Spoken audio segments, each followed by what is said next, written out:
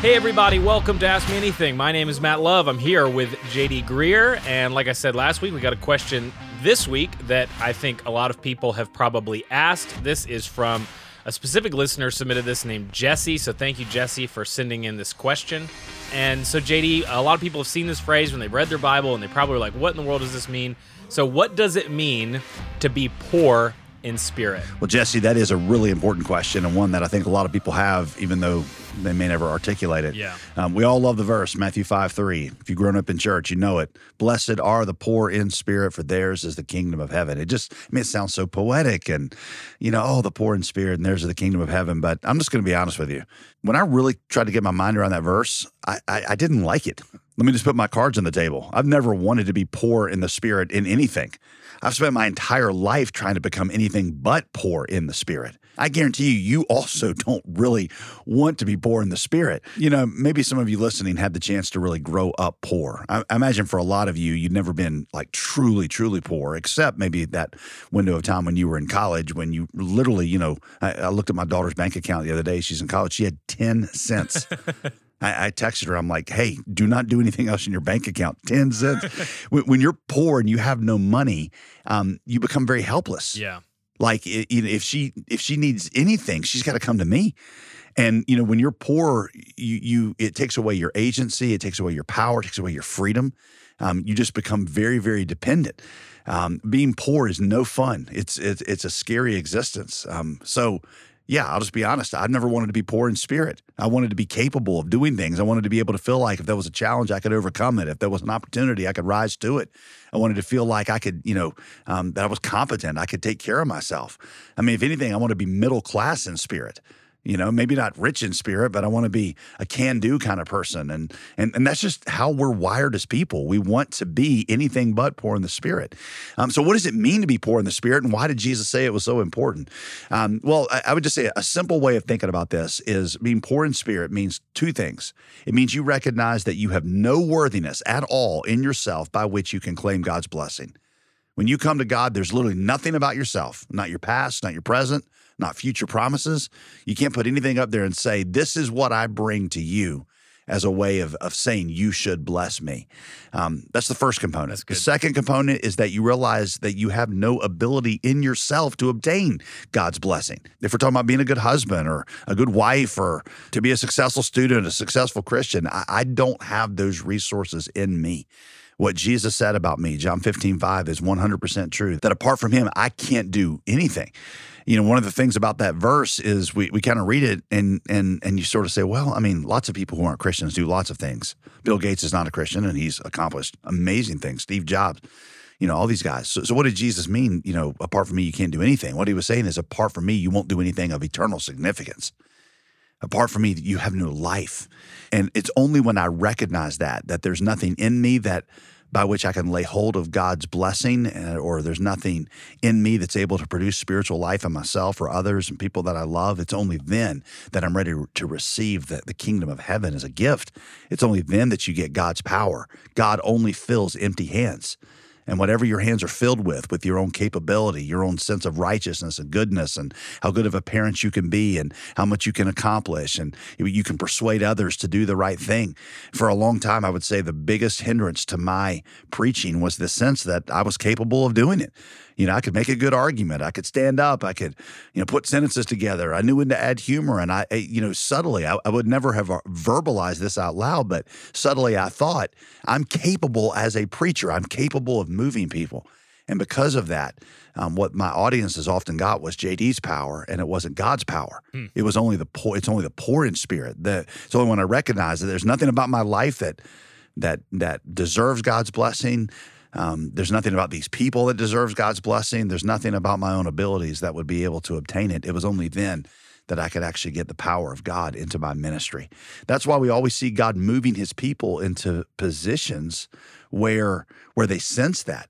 It's like God has a strategy throughout the Bible, both Old and New Testament, of moving his people into a position of helplessness and defeat. One of the easiest examples that I think of and I go to a lot is Gideon in Judges chapter 7. Gideon is about to go up against the army of the Midianites, which is, I think 135,000. He's got 32,000. That's what, almost 5-to-1 odds. And so already he's feeling overwhelmed, but even then he's kind of like, I think we got a chance. If we do this really strategically, might be able to overcome. Well, then God appears and commands him to take that army of 32,000 down to 300. Okay, so now we've gone from not 5 to 1. We've gone from, 500 to 1? God is putting him in a place of absolute inability where he has no choice but to look to God for his power, and that's when he experiences it. Here's one I learned recently in Genesis chapter 2. We know the story of creation where God creates Adam and Eve, but what we don't realize is that a part of the original creation, even before there was sin introduced, God wanted man to be in a sense of poverty of spirit where he's depending on the goodness and the graciousness of his heavenly Father. Here's what I mean. After God has created everything, he declares it all good, except for one thing. One thing he says is not good. After it's all done, he says it's not good that man should be alone. God wants to give Adam a wife. Well, here's what's interesting. How did God set that up for Adam? What did he do? Did he say, Adam, look, we got a problem, man. You don't have a wife. I need you to go fix it. No, he didn't even, acquaint him with the problem and then just fix it himself. God actually took him through a little bit of a process. After God said it's not good that man should be alone, he then made Adam name all the animals in the garden, and he brought them to Adam essentially 2 by 2. And Adam saw that, for Mr. Aardvark, there was a Mrs. Aardvark, and for Mr. Billy Goat, there was a Mrs. Billy Goat, and Adam wasn't attracted to any of them, but he noticed that there was always 2 and that he didn't have a companion. No companion suitable for him was found. So he created this sense of need. And then what did God do? He made Adam go to sleep. Another, posture of need. He's not out fixing things. He's sleeping. And when he wakes up, there is Eve that God has created for him. By the way, ladies, first time that Eve appears to Adam, he's just woken up from a nap and he's recovering from surgery. That is a needy guy. I mean, that's when you're at your most needy, when you're just waking up, especially if you've just gone through surgery, which Adam had. And Adam was learning my needs, my biggest needs are not things that I'm going to go out and obtain for myself. They're things that I'm going to trust God to give to me.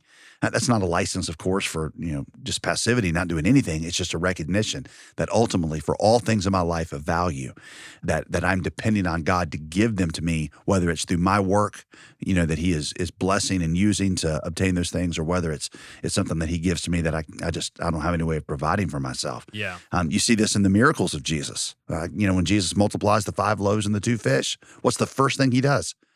First thing he does, he presents the disciples with a problem they can't fix. Jesus doesn't just immediately fix the problem. He's first got to create that poverty of spirit. So he says, why don't you give them something to eat?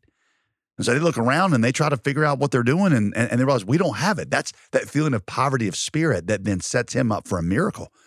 I often tell people at our church, every single miracle in the life of Jesus started with a problem that a person couldn't fix. Exactly. And what I tell our people in our church is that means if you got a problem nobody can fix, you're a candidate for a miracle.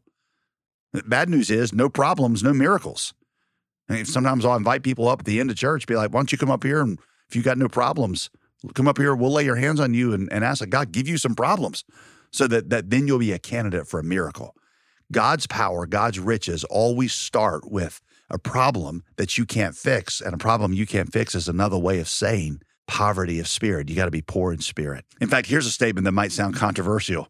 Jesus, in one sense, was the neediest person ever to live. He was the most poor in spirit. Now, I know you hear that and you say, well, that almost sounds blasphemous to say. I don't mean that Jesus was sinful. I don't mean that he didn't have capability in himself. But notice how Jesus demonstrated dependence on the Father. He would say things like, I can only do what I see my Father doing. It's why Jesus was so often in prayer. I mean, you think about it. Look, through the Gospel of Luke especially, how often Jesus is retreating to prayer to be able to obtain the resources of his heavenly Father. Now, again, this is the second person of the Trinity. He had all these things in himself, but during his time on earth, he was demonstrating for us by emptying himself of the prerogative of tapping into that power all the time. He demonstrated what it meant, what it looked like to walk with God in dependence on him, where Jesus would say, I don't do anything except what I see the Father doing, and prayer is going to be my primary resource. That's good. When you capture that sense of neediness like Jesus, then you're going to find that prayer becomes instinctive to you because you're so poor in the spirit, like my poor college student daughter, you can't get away from your Heavenly Father who is willing to supply you. A lot of times we think that prayerlessness in our lives is a lack of self-discipline. Like, I just can't, discipline myself to remember to pray, daily or multiple times a day. Really, prayerlessness is the fruit of not being poor in the Spirit. When you're poor in the Spirit, prayer will come naturally. I think of it like breathing. And none of you listening to this right now have to be reminded to breathe. Right? None of you have accountability partners that text you every 10 minutes like, hey man, you breathed yet? Are you still breathing? No, you don't have to be told that because your body craves air. Your body without breath is poor in its ability to have oxygen and live. So your body knows that, so instinctively you breathe. That's what prayer, when Paul says pray without ceasing, he's like, pray in a way that just comes out of your recognition of how needy of a person you are, how apart from Jesus you can't do anything, and how willing your Heavenly Father is to give it. When you understand that, you'll start to recognize that just like he did with people of the Old and New Testaments, when he wants to work in your life, one of the first things he'll do is weaken you. He creates a sense of neediness. God doesn't delight in hurting us. Yeah. But God wants us to trust him. And so often he'll reduce the size of our army, so to speak, or he'll put us in the presence of a problem we can't handle in our marriage, with our kids and our finances, with an addiction. And you got no choice but to lean on him.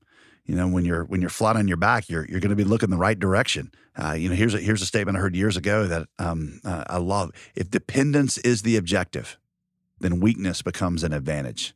If dependence is the objective, and it always is, then weakness becomes your advantage. And so God will create moments of weakness so that you will assume a posture of full dependence on him. Scripture warns us to beware our strengths, not our weaknesses, because our strengths are those places where we're most likely to forget God. Our strengths are where we feel rich in the Spirit or middle class in the Spirit. And that means we'll not have access to the power or the righteousness of the kingdom of heaven. And so A.W. Tozer said, it's doubtful whether God can bless a man greatly until he has first hurt him very deeply. And maybe that's you. Maybe like Gideon, God's allowed you to experience some brokenness or some hurt. He's reduced the size of your army. He's put you in front of an impossible task. And the whole point is that he's saying, if you will ever be poor in spirit, then you're going to experience the power and the fullness of the kingdom of heaven. That's how it's been in my life. If dependence is the objective, then weakness becomes your advantage. Or I couldn't close this without quoting Hudson Taylor, the great missionary out of China. He says this, and I quote, God wants you to have something far better than riches and gold, far better than personal charisma or talent or ability or straight A's or being all-American. What he wants you to have is helpless dependence on him. That is the greatest thing God could give you, and it's why Jesus says, blessed are the poor in spirit. So thank God in those places where he puts you in a situation where you can experience that, because then you have access to the power and the riches of the kingdom of heaven.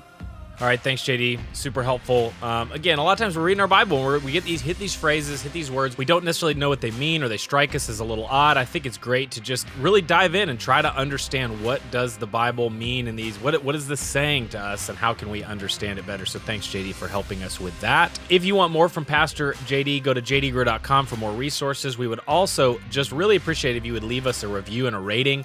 That just helps other people find the podcast. So go ahead and leave us a review.